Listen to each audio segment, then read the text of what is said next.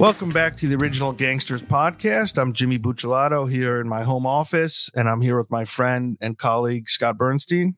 Hey now. And we have our producer, videographer, audio engineer extraordinaire, Benito, with us as well. We want to thank you all for joining us. And before we get started, just remind you to please subscribe to our video channel on YouTube and also subscribe to our audio podcast. We're on Spotify, Google, Apple Podcasts, wherever fine podcasts are consumed.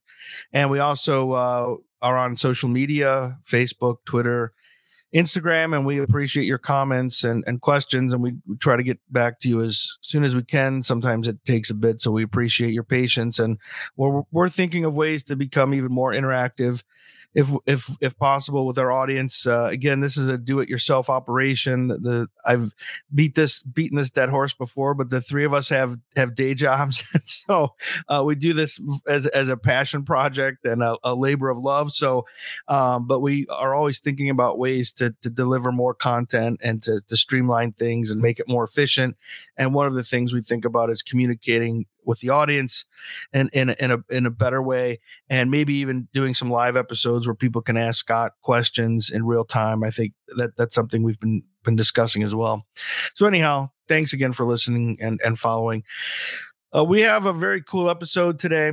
I'm excited about this episode. We're going to be talking about the Westies. This was an Irish mob group out of Hell's Kitchen in New York back in the day. And I would say, in terms of non-Italian organized crime groups, this is up there in terms of one of my favorite groups to research and read about.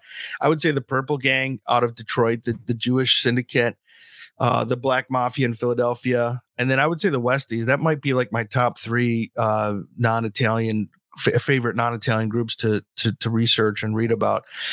So we're going to start with actually some recent news about this group, and then rewind it and give you more context and talk about the history of the group. But Scott, you're reporting Jimmy Coonan is a name that has come up, and you want to explain who that is and what's going on now with him, and then we'll break down the history of it. So Jimmy Coonan was, for all intents and purposes, the last boss of the Westies. I know that Bosco led it for a little bit after Jimmy went to prison, but Jimmy Coonan was the most notorious Irish crime lord of the 1980s, and came up in Hell's Kitchen.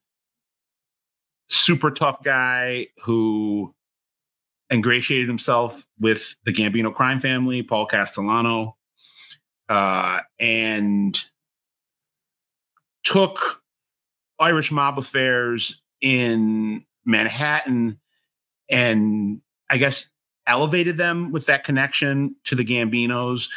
In the past, that organization had been more at odds with Italians in the Genovese crime family. But Jimmy Coonan, another guy that, I would describe as a force of nature, very trigger-happy, violent, but at least in his, at the apex, in his glory days, he was someone that was a natural leader and got guys to rally behind him and really kind of changed the face of the Irish Mafia in New York City.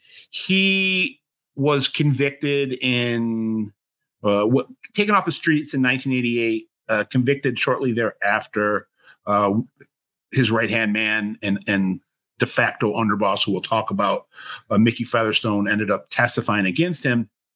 He's been in prison now for 35 years and right now is in a federal correctional institute in Pennsylvania, and he is looking for a compassionate release. He's got 7 years left to serve.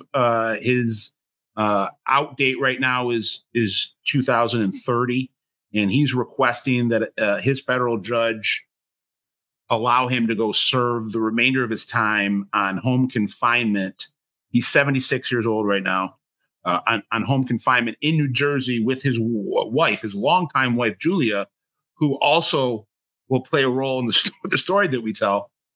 It remains to be seen. He made this appeal for relief to the court last week, August of mid to late August of 2023. And we'll see. I know that they're having some questions about who's going to make the final decision.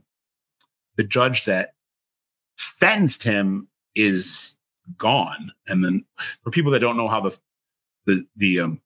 is state or federal, if the judge that you were with in your case is no longer on the bench, whether it's retirement or that they're deceased, the case gets reassigned. And that new judge has the same authority as the original judge and can, keep you in there longer, let you out earlier. So, again, it's still up in the air whether or not this will be a plea for relief that's granted. He wrote a number of letters to the court showing, and recent letters to the court showing, trying to show contrition and that he's not the person that he used to be and that he's learned from his prior devious ways and has kept his nose clean behind bars, mentored younger inmates. I'm not discounting that, but I'll say that when you're talking about someone like a Jimmy Coonan, someone of that stature and that pedigree of bloodshed, you could be 30 years, 40 years, 50 years removed from it. And it's going to be difficult for just the time lapse factor playing in your favor in terms of getting out. At least that's, I mean, Larry Hoover, who's the most notorious Black or African-American crime lord in America, or alleged crime lord, he's been in since 1973. And he's tried numerous times to fight his way out, and they just won't have it. And we saw just this month, Vic Amuso, the boss of the Lucchese crime family. He's 88 years old on death's bed. Wanted to come home early. They won't let him. So if I was an odds maker, I wouldn't put the odds greatly in Jimmy Coonan's favor. But it's something for us to chop up and talk about. And I think we're going to use this as a way to give a little bit of history on the Irish Mafia in Hell's Kitchen and what eventually became known as the Westies. But it's a group that dates back, towards, probably for all intents and purposes, it dates back to stuff that you saw in Gangs of New York. No, right. That's a good point. Yeah. If you trace the DNA of it. Yeah, I agree. But, that organization that doesn't exist anymore, we don't believe, the roots of that particular era, were painted or were planted rather back, Prohibition era. Yeah. And Coonan, I imagine he's probably not as old as you might think, because one thing when I was prepping for this, I was struck by, in his heyday, he was actually a pretty young guy in his heyday. So I know that was a long time ago, but he's probably not, I don't think he's 88 like Amuso, in other words, right? Do you have he's 76. 76. Okay. So he would have been 30 in the mid 70s. But when he was in his teen years, he was cutting his teeth for some, major players in Hell's Kitchen's Irish underworld. Yeah. Okay. So let's go back to let's set the stage here. Let's go back to the 50s and 60s before the rise of Coonan and the so-called Westies. We're looking at the Irish mob in Hell's Kitchen, as Scott talks about. This goes back a long way. Irish neighborhood, although it was a mixed neighborhood, it wasn't exclusively Irish, but it was known as an Irish neighborhood.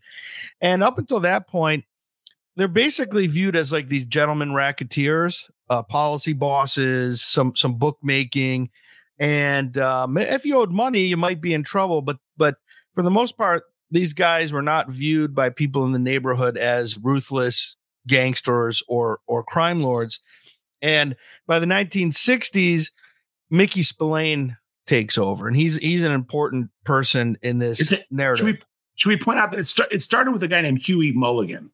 Yeah, Huey Mulligan was the boss before and Huey Spillane. And wasn't Huey the one that was kind of initially crafted that gentleman gangster Yeah. persona. Yeah, he was like a politically connected guy, policy boss, so like numbers, bookmaking, not necessarily involved in the rough stuff that we think of with the underworld. And he was very popular in the neighborhood, politically connected. He is replaced by Mickey Spillane. And Mickey Spillane is an interesting guy because he's able to really have a foot in both kind of environments. He has a reputation. He continues that reputation as a guy who looks out for the neighborhood, a gentleman racketeer. He was well dressed, popular guy, well liked. He was married into a prominent political family, local political family. And by the way, their wedding, that was like a big to do in that neighborhood. It was like royalty, you know. But more so than Huey Mulligan, Spillane was also more gangsta than Mulligan was, even though Spillane did a good job of crafting this image of a guy who was, more of a low key, more polished. Yeah, more polished. But he had, been charged for armed robbery, assault. It was believed he was involved in murder. So he was a guy that was not to be trifled with, a little bit more intense than what they were used to in Hell's Kitchen. And but he's able to keep this reputation as a gentleman gangster. The Irish control the West Side docks, and they also have a piece of the action at Madison Square Garden. So we're talking about Manhattan, if you've ever been to New York and know where that is. But with all these lucrative rackets, he does have to play nice with the Genovese crime family, which is also known as the West Side. So they're in that area. And that's a really important kind of subtext to this story, because if the more ambitious Spillane gets, the more potential he's going to get into trouble with the Genovese. And they do something, Spillane's crew, they do something that's pretty remarkable and I would say reckless. They actually kidnap one of the Genovese policy guys. And by the way, yeah, go ahead, Scott. Go ahead. I want to say it's little Eli Zaccardi who you're talking about. Yeah. And I just want to point out that he was more than just a rung on the ladder of the Genovese. He was in the administration, or an acting member of the administration. Yeah. And when we talk about policy, we're talking about numbers. We're talking about the old lottery. So it's remarkable that they decide to kidnap him and hold him for ransom and basically shake down the Genovese crime family. So they kidnap him and they get the ransom and they kill him. They kill him anyhow. Yeah. And so immediately Spillane has a big target on his back now from the Genovese. But if that weren't bad enough for him, this is still the late 1960s. He's now starting to face opposition from within the neighborhood as well, a group of young Turks. And in a way, I was talking to Scott about this before we started recording. In the way, I see a parallel with what happened in Philadelphia with Merlino and his guys. These kind of young ruffians, and the primary person we're talking about here is, again, Jimmy Coonan. But he's got this group of guys around him, young guys. And just like Merlino and those guys, like, they didn't get the memo that when you're a young teenager that you're supposed to toe the line and wait your turn. Right? I'd say the difference would be that the Merlino crew, at least in terms of the Mafia, they were polished. They were more. I don't know how I want to describe it. They weren't like street thugs. Is that what you mean? The Coonan and his crew were like a ragtag, rogues gallery of gritty, vicious, alcoholic killer gangsters. Joey and his crew might be like that at some level, but the layers and the veneer is a little bit different. Yeah, I think that's a fair. Yeah, that's a fair point. And I also want to point out, I don't want to claim to be an expert on Eli Zaccardi, but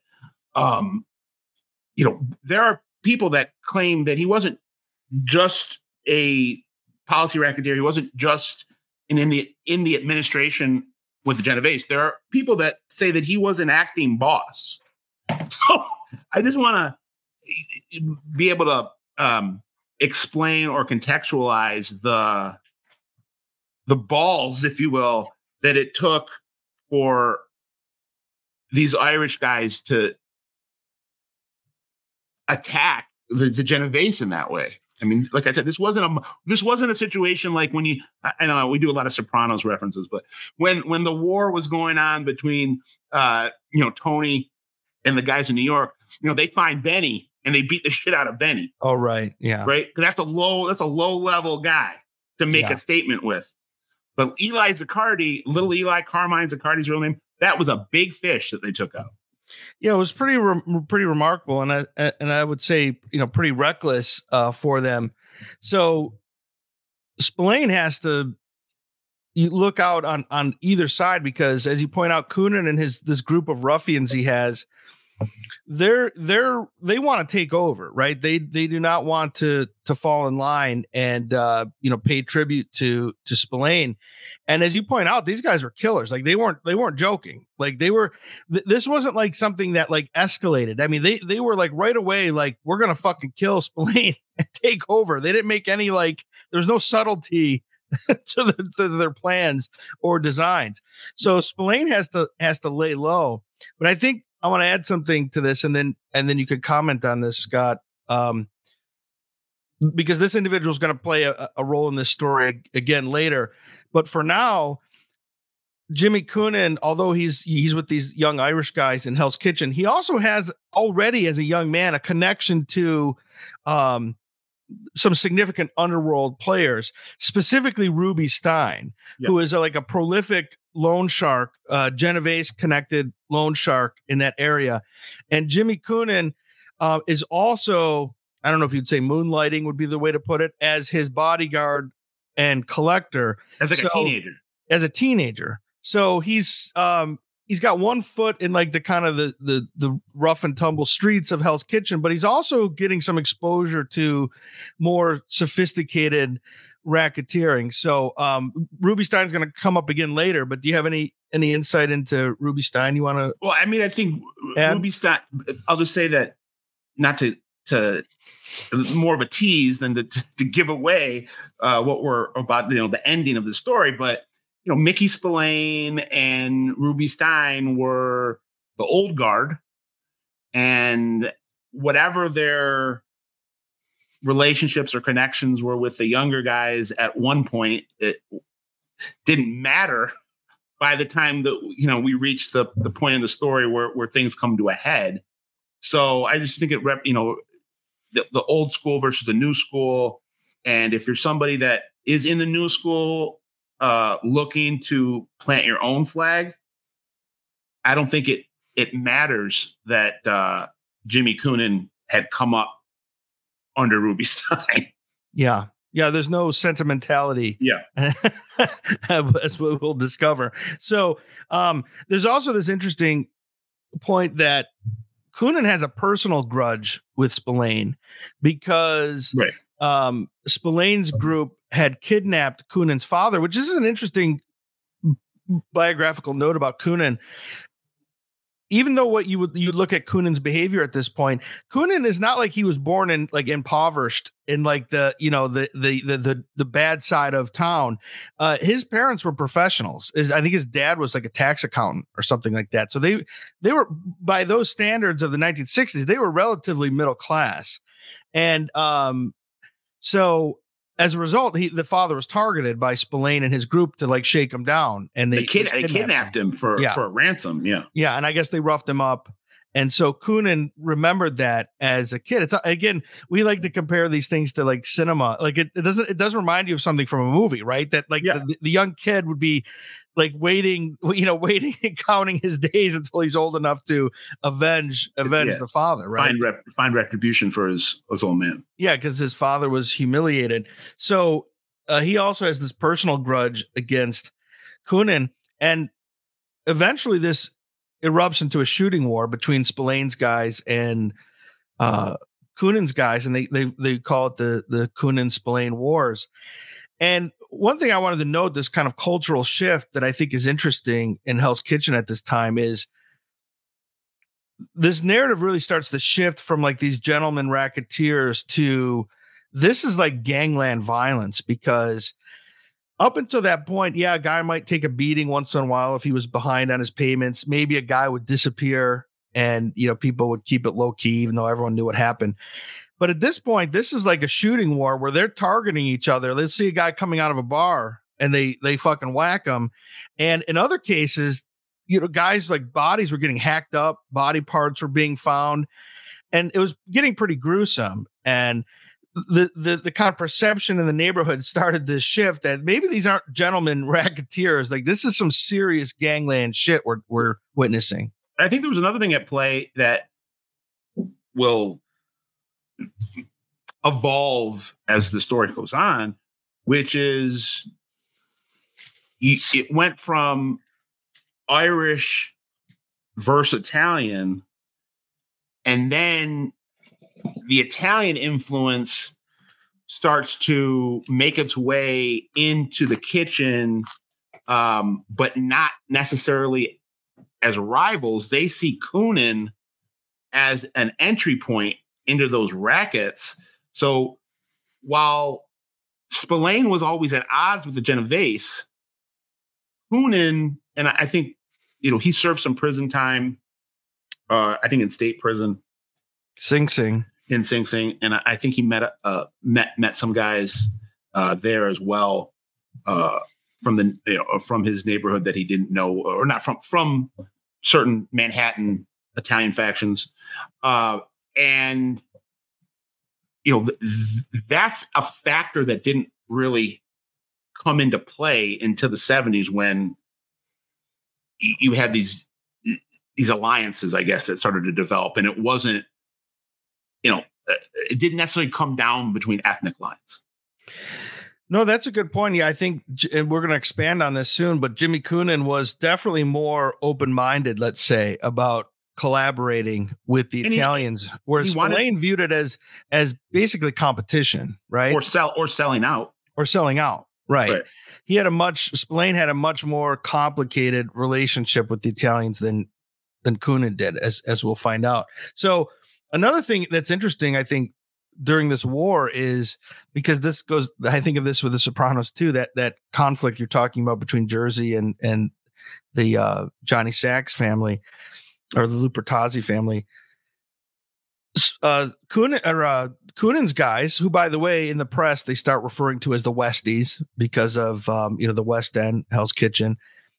The Westies start shaking down all of Spillane's local operations, because we mentioned Spillane had a piece of Madison Square Garden. He had a piece of the docks, but there was also all the local stuff, bookmaking, loan sharking, and whatever kind of dope dealing was going on there. Spillane controlled that, and Coonan and his guys go to all the local bookies and dope dealers and loan sharks and say, you pay us now. You don't kick up to Spillane anymore, or we'll kill you. And like you saw in the Sopranos, like, basically it comes down to, who are you more afraid of? And the people on the street were more afraid of Jimmy Coonan. And so a lot of the people, just like that, basically just shifted. I don't know, loyalty is not the right word, but like shifted their priorities. And we're just like, we're going to kick up to the Westies now. It was really a what we call hostile takeover of the streets. And Spillane is on the run at that point. Wouldn't you be, if you were a store owner in Hell's Kitchen, wouldn't you be more afraid of what Coonan and his guys could do to you than what Spillane and his guys could do to you? Yeah. I mean, and that goes back to also part of the perception of Spillane seemed like a diplomatic guy you could work with, as opposed to Coonan, who comes in crazy-eyed killer. Isn't that from like Bulls in a China Shop? Curb Your Enthusiasm? Remember Crazy-Eyed yeah. Killer? So there's no, like I said, there's no subtlety or diplomacy with those guys. So yeah, people are afraid of them. And but as you point out, Coonan does end up doing some time, so he is off the streets for a while, which gives Spillane a little bit more time. There's a shooting, and I don't think the person was killed. but they were seriously injured. And I think Coonan does like 4 years or something like that for, I don't know what, you're the lawyer, I don't know what that would be, like aggravated assault or something like that with a weapon. And he does some time at Sing Sing. And at this point, I think we should introduce another significant person. We've already mentioned this person once, but while Coonan is away, Mickey Featherstone comes back to the neighborhood. Yep. And Vietnam. Yeah, he was a Vietnam vet, and he was serving in Southeast Asia. And we should point out that he joined the military for wartime service when he was like 16. He lied about his age. So he was in combat when most people were in high school. Yeah. And he is a very tough individual. We know from his psychiatric evaluations while he was in the U.S. military, they determined that he was unfit for service, and they actually considered him psychotic. So he is looking for something to do. Let's say when he gets home, he actually wants to re-enlist, and they won't let him because of the psychiatric evaluation. So keep an eye on him if you're following this story. In the meantime, because Coonan's off the street, Spillane is able to reorganize a bit, and he's not gone yet. Unfortunately for him, the Genovese are like, well, if Coonan's gone and he ain't going to take care of him, then we're gonna come after him. So going back to the Zaccardi incident, and then they hire Mad Dog. They hire Mad Dog Sullivan, right? Yeah, and you want to talk about him a little bit because he's sort of another street legend in that. Yeah, neighborhood. You know, he was an Irish hitman that he'd take work from anybody and everybody. He wasn't just doing hits for Irish mob guys. He was working a lot with the Italians and doing hits around the country. Yeah, he's a freelancer. Yeah, so when someone like Mad Dog Sullivan comes looking for you, or is retained by an organization to wreak havoc on you and your organization, it back then most times it didn't turn out well for the person that was on the receiving end of a assignment being given to Mad Dog Sullivan to eliminate said competition. Yeah, so he actually does take out, I think at least 3 of Spillane's, the guys in his inner circle. They don't get to Spillane himself, but they take out the guys in his inner circle. Mad Dog Sullivan does. So again, Spillane is on the ropes at this point. He barely survived the conflict with Coonan. Now the Genovese are coming after him. They take out his inner circle, and to make matters worse for Spillane, Coonan is out of prison, and he reacquaints himself with an old acquaintance, Mickey Featherstone, and they form an alliance. And as you point out, Featherstone really becomes the number 2 for all intent and purpose of the Westies at that point. And then they get back up from the Gambinos. And at that point, it's game over. For Spillane, right. It's getting squeezed on too many sides. At first, it comes from an overture comes from Roy DeMeo, who very infamous mob psychopath. You could categorize him as a serial killer. I mean, he killed for fun. He was a scary guy. And he had his own crew known as like the Gemini Lounge crew. Was a capo under Paul Castellano, big money maker, as well as a guy that they used for muscle assignments. And he had an underling named Danny Grillo, who I think Coonan had met in Sing Sing. Maybe. I'm not positive, but it could be. And Grillo reaches out and says, DeMeo wants to have a meeting of the minds. Yeah, and some more shameless self-promotion. If you listen to some of our episodes we've done with Anthony Aralota, who was a member of the Springfield crew of the Genovese family in Massachusetts, he said in that area on the East Coast, Italian and Irish guys do a lot of time together. and they become friendly with each other, and then those friendships extend to the streets in terms of business collaborations and things like that. So this is not like an unusual situation where an Irish dude and an Italian dude would meet in prison, find common ground, and then once on the streets reestablish that network. And then DeMeo served as a bridge to Castellano. Right. And now you're playing with the big boys. Now you're playing with the big boys. So part of the logic was Coonan knows that Spillane is on the ropes, but Coonan also recognizes, I think Scott and I are really interested in like underworld politics and how this like chess game is played. Coonan recognizes that if he removes Spillane, it's not like all of his problems are solved, because there's still the Genovese looming large in that neighborhood. So as Scott points out, Coonan makes this really smart preemptive move, which is to go to the Gambinos and get their cosign, get their cosignage.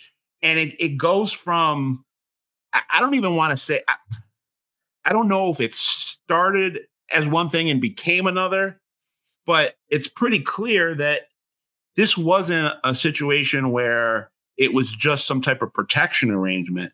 This was like a corporate take. The way that that Coonan and them tried a hostile or launched a hostile takeover. This wasn't hostile, but you had the Gambinos absorbing the Irish mob. Basically. It's like a merger. Right. If we want to, we're going to make you the Irish Hell's Kitchen wing of the Gambinos. I think that's a good way to put it. Right. Yeah, I think that's a good way to put it. And as you point out, he already had these connections with guys like Grillo and DeMeo. And it's really interesting how audacious Coonan is, because in the middle of this like diplomatic maneuvering with the Gambinos, which I want to get to the sit down with Castellano in a moment. But before that happens, Coonan, it's really remarkable that he thinks that this is a good idea, but he got away with it. His mentor, Ruby Stein, who he was, before he went to prison, was a collector and bodyguard for, who's a big deal in that area, especially his Shylock business is like one of the biggest, right? And Coonan's good with the guy, right? He worked for him. That was his mentor. Coonan decides that we're going to kill him and then take his Shy business, and that'll be like kind of some startup money for us to really be able to play. Well, that will be the money. That will be the money that we can filter to Castellano and Company and get in their good graces. Yeah, get their attention. Yeah. And this wasn't something that I think it can't be overstated that, and it will play out as the years go on. This wasn't something that Coonan resisted. This was something that Coonan embraced. He wanted to have the Gambinos co-signing or affiliation or alliance, because it gave him more muscle than he'd ever had before, but also there was a cachet to it. It was a status symbol. And at that point, the Gambinos were arguably the most powerful family in the country. Yeah, I think that's a really interesting point, that this is the 1970s, early 1970s to mid 1970s. And Coonan actually would articulate this to the guys around him. Like, this ain't the old school where like the Irish can be insulated and the Irish can just be like provincial. Like, the Italians are the game in town right now. And if we want to survive and if we want to prosper, we need to have a relationship and have more of a relationship than we had previously. Precisely. So I think that that's interesting that he had that insight, because it's hard to argue with that logic at that point. And he has the Gambinos actually whack Ruby Stein. Right. Allegedly. Right. Yeah. I think actually, I think Ruby Stein, it was still the Westies that did it. Because Castellano actually asks Coonan about it. Like if they did it, the Gambinos are going to take out someone significant momentarily in the story. But, they kill Ruby Stein, and it's pretty gruesome. Benny, if you want to put up the image of the newspaper headline. I was confusing two different heads. Yeah. So again, I think Scott already mentioned this. Ruby Stein's a big deal. He's obviously not Italian, but he's a prominent Jewish underworld figure, and he's a big deal. And so when he is murdered, this is front page news, and the Westies take over the action, and he was tied to Jiggs Forlano, who Ruby Stein was kicking up to Forlano. What family was he? Genovese or Colombo or Genovese? I'll find out in a second. Okay. I think what Scott was talking about that the Gambinos allegedly killed was on May 13th, 1977. Mickey Spillane is finally killed. People have been gunning for him for a long time, as we've established. And I think it's interesting when you look at it from a forensic perspective, because Mickey Spillane knows that Mad Dog Sullivan and the Genovese are coming after him. He knows that Coonan's coming after him. And now that Coonan's backed by the Gambinos. Jiggs was a Colombo capo. Okay. So Ruby was definitely a connected guy. So Spillane is laying low. He knows people are gunning for him. So someone lures him out of his house. I think he's unarmed. He doesn't have a bodyguard with him. So presumably somebody he trusted gave him up, lures him out to the street, and they whack him. So Spillane is out of the way. And I think this is what Scott was thinking of with the Gambinos is I think DeMeo and Grillo go to Coonan and we're like, Merry Christmas or something like that. That now you are 100% in charge of Hell's Kitchen. We made sure of that. And as a result, the big guy would like to have would like to have your audience with you. Big Paul, the Pope. Right, Big Paulie Castellano. And as you point out, that's no joke. That's not like some random connected guy that you did time with in the joint, an associate or a soldato. Castellano is You're being called to the White House. Right, he's arguably one of the most powerful mafiosi in the country, even internationally at that point. And so they have a meeting, and let's also point out that this was something that made Jimmy Coonan very happy. Yeah. It wasn't like he was leery of going to meet Castellano or wanted to make sure that politically they had all their ducks in a row so they could go and negotiate with it. No, he went with bells on, running towards Castellano because he knew that Castellano wanted to embrace him. And he wanted to be embraced by a big Italian mafia. No, he totally viewed this as a coup. Like this was a big deal for him. We're scoring points here because Featherstone and those guys were telling Coonan, "Are we sure we want to do this? Like, what if this is a setup? What if they're going to whack us?" And to your point, Coonan is like, "Are we fucking crazy? Like this is what we've wanted. Literally a seat at the table." Yeah, with Castellano, Della Croce. There were some other Gambino heavyweights there. I can't remember who the other guys were. Other administrators. I know Della Croce and Castellano were obviously there. And Coonan is like, this is what we wanted. Mm-hmm. So they go, and this is another kind of interesting cultural shift is now that they're getting a seat at the table, literally with Castellano, Coonan and Featherstone show up suit and tie. Yep. Well, and then eventually with Coonan, he moves out of Hell's Kitchen, moves to New Jersey, where there were a lot of Italian mob administrators that were living out of the city, coming into the city to do business, but living in New Jersey.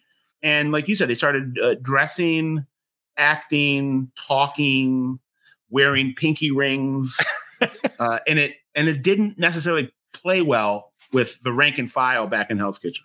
No, I agree. So I want to get to that in a moment, but just a few more details coming out of the first conference that they have with each other.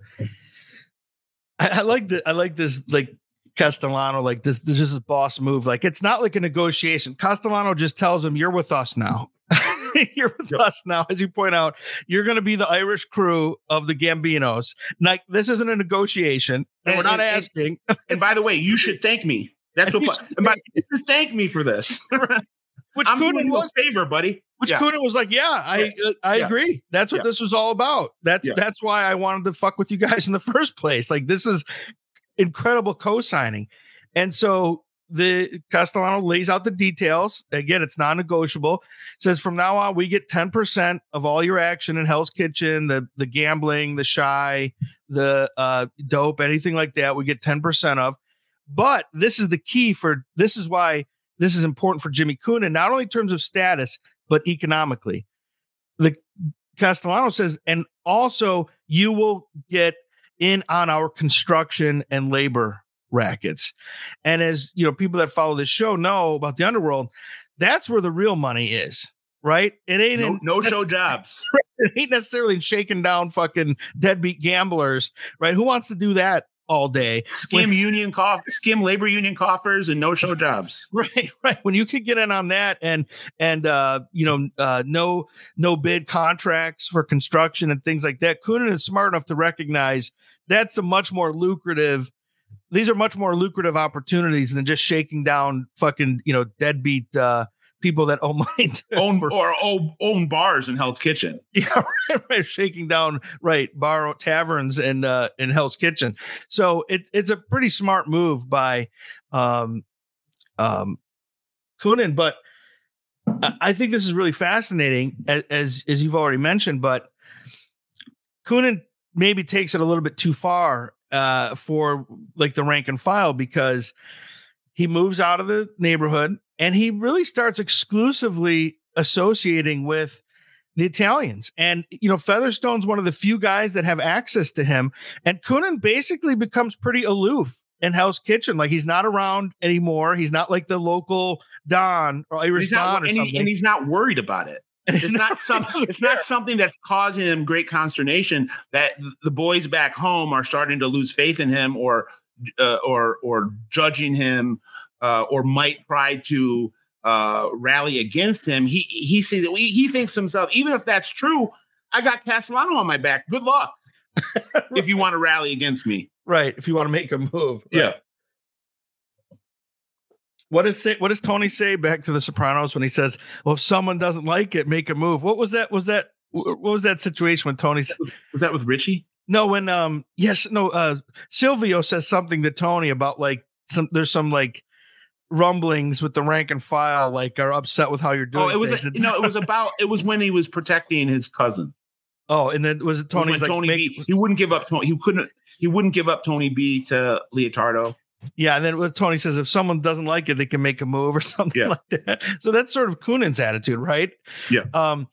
But yeah, the rank and file are not only annoyed, including Featherstone, by the way, are annoyed with this because Coonan is acting Italian. He's moved out of the neighborhood. He's not like Mickey Spillane, which was sort of like this local Irish Don, a man about town, kissing babies, shaking hands in the neighborhoods. Coonan's not like that. He's this like absentee crime lord. Coonan thinks that he's a member of the Gambino crime family right now, and he wants to go hang out in Italian social clubs and eat at Italian restaurants and be seen in Manhattan with big time Gambinos. Right. And this alienates the rank and file not only on a cultural level, but also on a financial level, because Coonan's, to the extent that he gives a shit, as you point out, I'm not sure he was that concerned, but to the extent Featherstone or others bring this to his attention, he's like, look, we have this lucrative deal with the Gambinos. Like, why should anyone complain about this? And the rank and file were saying, you have a lucrative deal with the Gambinos. It's benefiting you. It's not benefiting me. Right. The construction and labor rackets they let you in on. But that's not trickling down to the guys on the street who are still shaking down the tavern owners and, selling nickel bags or whatever. So there's already this kind of tension emerging, even though, like you said, Coonan's on cloud nine because of this relationship. And meanwhile, Coonan still has this impulsive what would say penchant for Streak. violence. Yeah. Yeah. So, if he does run into a guy at the bar that he doesn't like, or a guy that talks shit, he doesn't hesitate to pistol whip the guy, beat the guy. And eventually there's another shooting that they get in trouble for. They don't get convicted of murder, but Coonan does take a gun possession. He does get pinched for gun possession. And Featherstone around the same time takes a pinch for counterfeiting. And so they both go away. They're both off the street, but this relationship with the Gambinos is so cemented that really business just goes on as usual. There's a couple of other high-ranking Westies that just step in, and really business goes on as usual with the Gambinos. It should be pointed out that they use their wives as conduits to the Gambinos. They trusted Mickey and Jimmy trusted their significant others to not just hold the house down when they're gone, but hold the whole organization down. And it's tailor-made for Hollywood. And there's been at least 2 movies in the last 5 years that were at the very least inspired by that story. One directly, called The Kitchen, with Melissa McCarthy. I never saw it, but it's clearly based on that. The one that I did saw that I liked, which was moved into modern times and take place in Chicago, was called Widows, with Viola Davis and Liam Neeson. But both those films, the plot point was that these women take over for their gangland boss husbands that have to go to prison. Yeah, and actually, took that story from the Westies. That's a great point. Yeah, I was saying these high-ranking Westies guys, but that you're absolutely right. Those guys were actually still just the muscle. The wives, Featherstone and Coonan's wives, were actually calling the shots and keeping things and communicating. That's a great point. And keeping communication in some way, some shape or form with the Gambinos. I mean, they weren't going to meet with Paul Castellano. No, but they were still coordinating with the Gambinos. And that's interesting that I don't want to digress too much, but females in the underworld, we're seeing this, some examples of this in Italy, even in Sicily, but also Calabria and Campania with the Camorra, that even though these are like real machismo cultures, right? Women obviously can't be initiated into these societies, but so many guys either get killed or end up in prison that you've gotten to this point of attrition where, like, in some cases, it just makes more sense for the wives to become the shot callers for all intent and purpose, because not everyone has access to these guys in prison. Some of them are in max security prison, but the wives still have access to them, and they have the pedigree. Usually the wives are like the daughters of someone else who's juiced in, and so it's a really interesting situation where this macho culture, and yet these women have this elevated status. And to tie it back into today, this is just me speculating. I would guess that whoever has to make that decision about whether Coonan can come home or not, it doesn't play in his favor that he's coming home to somebody that as at one time was a co-conspirator. It wasn't just his wife. Right. And she's 80 years old. She's 4 years older than him.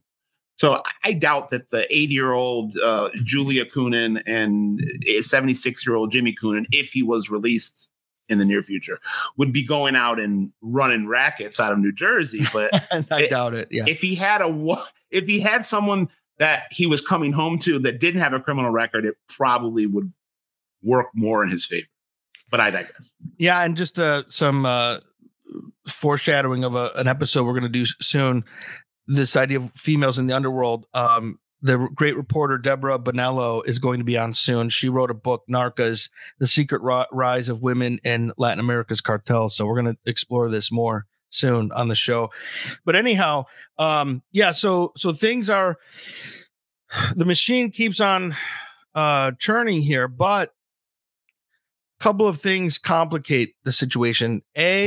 Featherstone himself has pretty much had enough of Coonan's, like, I'm just an Italian guy, I'm with the Gambinos. They view him as too greedy. Also, not only is fucking with the Italians too much, but being too greedy. But then the wives start feuding with each other as well. It actually, like, really, like, some really public confrontations at, like, parties, like holiday parties and things like that, because they're all part of the same social circle where they really get into it with each other, the wives. I think at one point Featherstone's wife even like threatens to kill Coonan's wife. Yeah. So things are getting complicated. Some other complications related to the Gambinos is Roy DeMeo gets clipped, gets killed. You want to talk about that situation? Well, he just became more trouble than he was worth in Castellano's mind, and there just was a lot of exposure.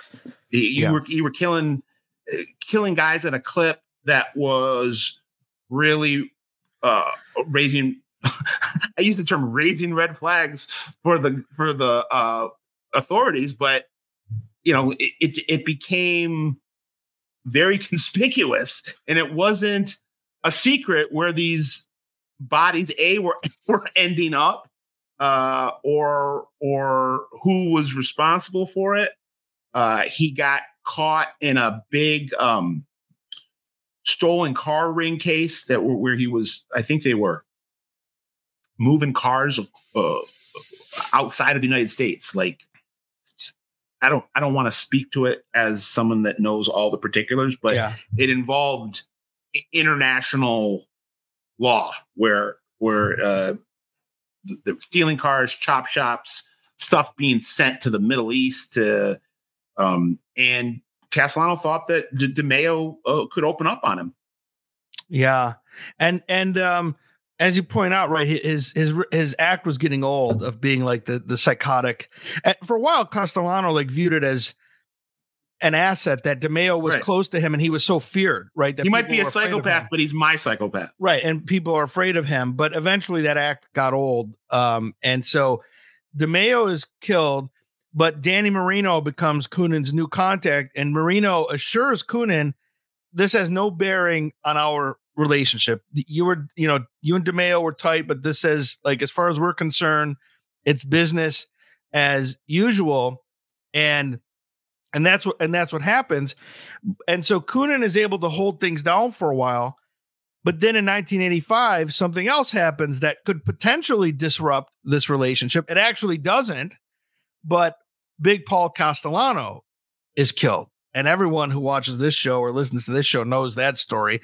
John Gotti, puts together this conspiracy with Gravano and other high-ranking members, and they move against Castellano. Castellano was killed, and it's December. I can't remember the exact date. I don't know if you remember the date he's killed him. It's December outside of Sparks. Castellano was killed on my parents' wedding anniversary, December 6th. Just a coincidence. Yeah, December 16th, 1985.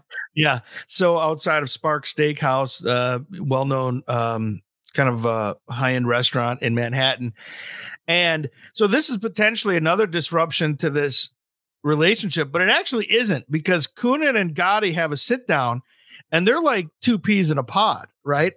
Right. He ends up actually having a stronger relationship with Gotti versus Castellano, because as you point out, Castellano still had this sort of regal kind of aura about him.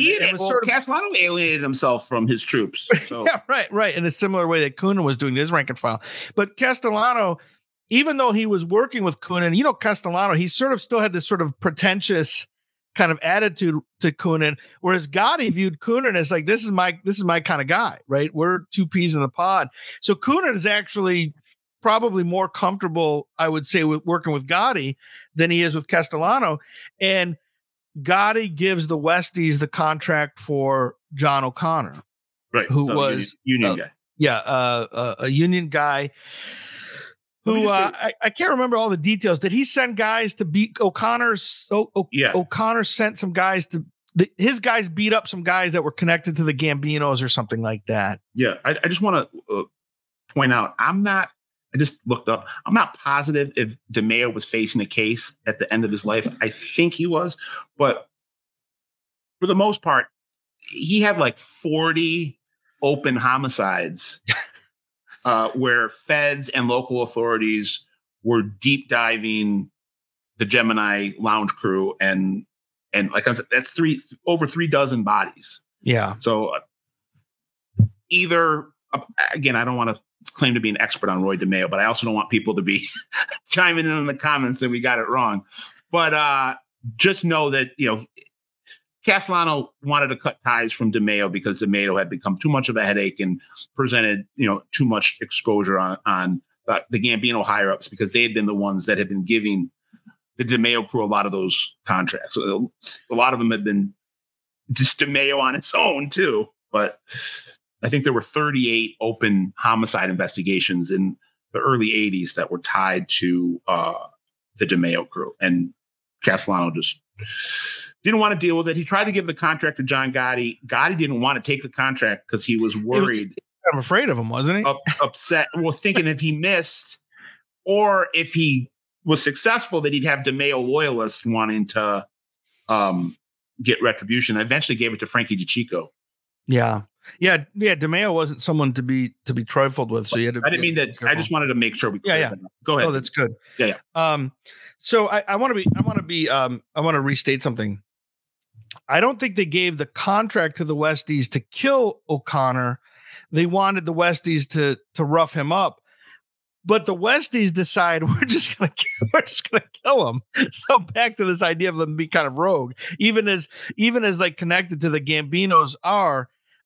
You can only I'm not sure how much you can civilize. I don't know if that's the right way to put it, but the Westies are who they are, right? Yep.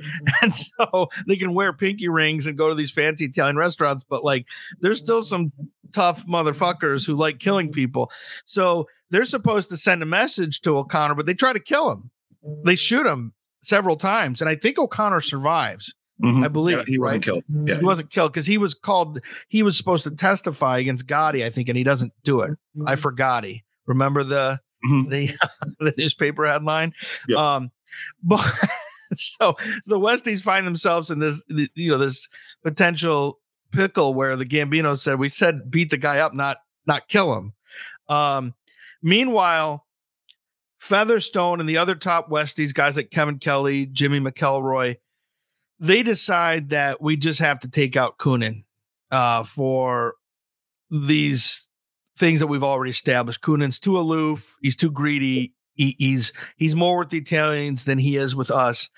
And I think that we should also point out, it's really interesting. And I think there's a comparison with like Whitey Bulger's group when you talk about the Irish mob. The Westies had a lot of juice for a crew of it's not like we're talking about a crime family of 60, 70 guys. I mean, it was basically around 20 guys. 20 guys, yeah. And they had like associates and things like that too. But in terms of like hardcore Westies, we're only talking about a group of like 20 guys, but they were pretty scary dudes. And so they had a lot more juice than you might expect for a crew of 20 guys. But some of the other high-ranking guys, or at least guys that have more stature, and Featherstone decide to move against Coonan. And it's sort of interesting, I think, politically, because back to this kind of impulsive thing, where at least Coonan was I think, a guy who was strategizing and thinking about things like on a chessboard. My understanding is that Featherstone and those guys are just like, we're tired of Jimmy's fucking highfalutin bullshit hanging out with the Italians. We're just going to kill him. And they're not even thinking about, okay, well, maybe what the ramifications are. What if Gotti doesn't like that? What if the Gambinos move against us? They don't even think about that. It's just like, well, then Gotti put it, we said at the beginning of the show, who replaces Coonan when he's off the streets? One of Gotti's guys, Bosco. Yeah. Oh, sorry. But Featherstone eventually gets jammed in 86 or 87, and they convince him to flip. Yeah, so they don't kill Coonan. They actually have hit squads looking for him, but they can't find him. And in the meantime, right, Featherstone, I think it was a RICO case, if I'm not mistaken. I can't remember the particulars of what he gets jammed up for. It was racketeering. Racketeering, okay. So he starts cooperating with the feds, and that's bringing us to the end here.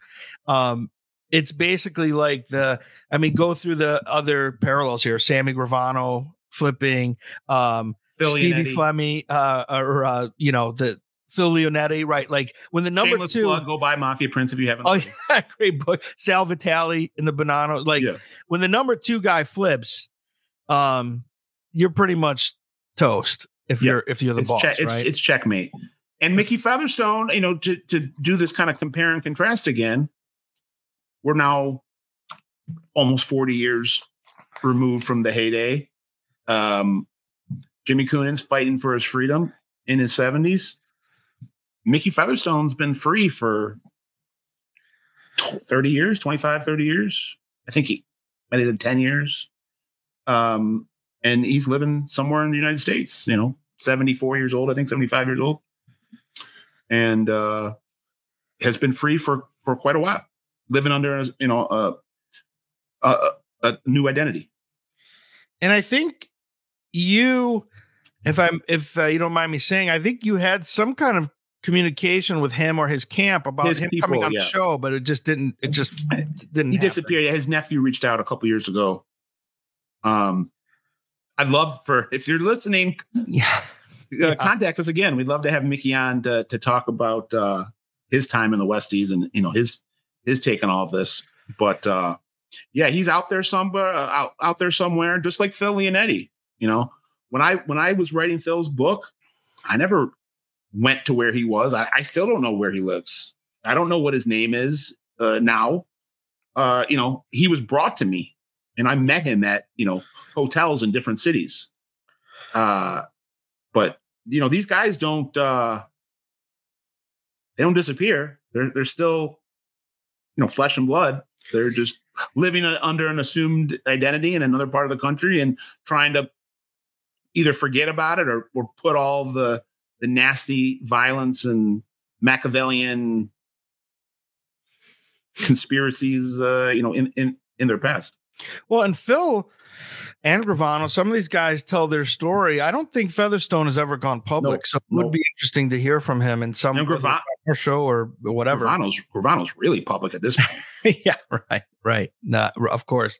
So let's just have an obituary here. What the Westies don't go away necessarily when Coonan is incarcerated. You want to kind of put the remnants of the group still existed. I don't know how to pronounce Bosco's last name, but he's like Eastern European. Yeah, I don't even think he was Irish. Right. I think you're right. But it was kind of put in there. He led what was left of them for a period of time. But I don't really think there's a functioning New York Irish organized crime group anymore. And I don't think there has been for couple decades, bro. No, I don't think so. And part of that was just like you said, these guys going to prison, and then it ends up being a guy who's not even Irish, who takes over what's left. And the neighborhood just changed. I was gonna say, point out the fact that Hell's Kitchen ain't Hell's Kitchen anymore. Right. Completely gentrified. It's not. The demographics changed. Yeah, it has radically. zero. It has zero. There's nothing at the core era of the Westies, that neighborhood. There's nothing that looks like that anymore. I mean, it's a complete 180 of what's going on in those neighborhoods. Those neighborhoods don't even lend themselves to, organized crime activity, even if somebody was inclined to try to reorganize. Yeah, and I think just to say something to finish this up about Irish American organized crime. By the way, a lot of the information, shout out to TJ English, Patty Wack, The Untold Story of the Irish American Gangster. And he wrote a book just about the Westies, which is a lot more detailed. But there aren't many Irish gangsters left in North America. There's still some in Boston holding it down. But West End crew in Montreal. But even in Boston, the Irish, it's not the same as it was, but there's still some Irish guys. But that's about it. I mean, Philly's Irish mob is, gone, dead and gone. Yeah. I mean, you still have gangsters who are Irish American, but in terms of like being part of a Irish crew or Irish organized crime group, that's not many examples left. And as we wrap up here, if you're interested in this and you want a Hollywood adaptation, State of Grace is a incredibly underrated OC movie, in my opinion. Yeah, it's good. It's a fictionalized version of the Westies, but it's pretty much the story we just told you. And it stars Ed Harris as a character based on Jimmy Coonan, and Gary Oldman with a character that's, I think, somewhat based on Mickey Featherstone, but in the movie, they're brothers. And Sean Penn is actually the lead in it. And he plays a guy from the neighborhood that leaves, becomes a cop, and then comes back without the Hell's Kitchen neighborhood, knowing that this character that he plays is now an undercover police officer, and he infiltrates Ed Harris's operation. And they have all of the interactions with the Italians are great. There's a scene where Ed Harris is meeting with the Paul Castellano character, and he's eating a breadstick. Oh, yeah. And he's like leaving crumbs. Yeah. And the Mafia Don is basically like, "Oh, you Irish guys, you're a bunch of slobs. Do I need to have someone come and clean up for you?" Like a belittling comment.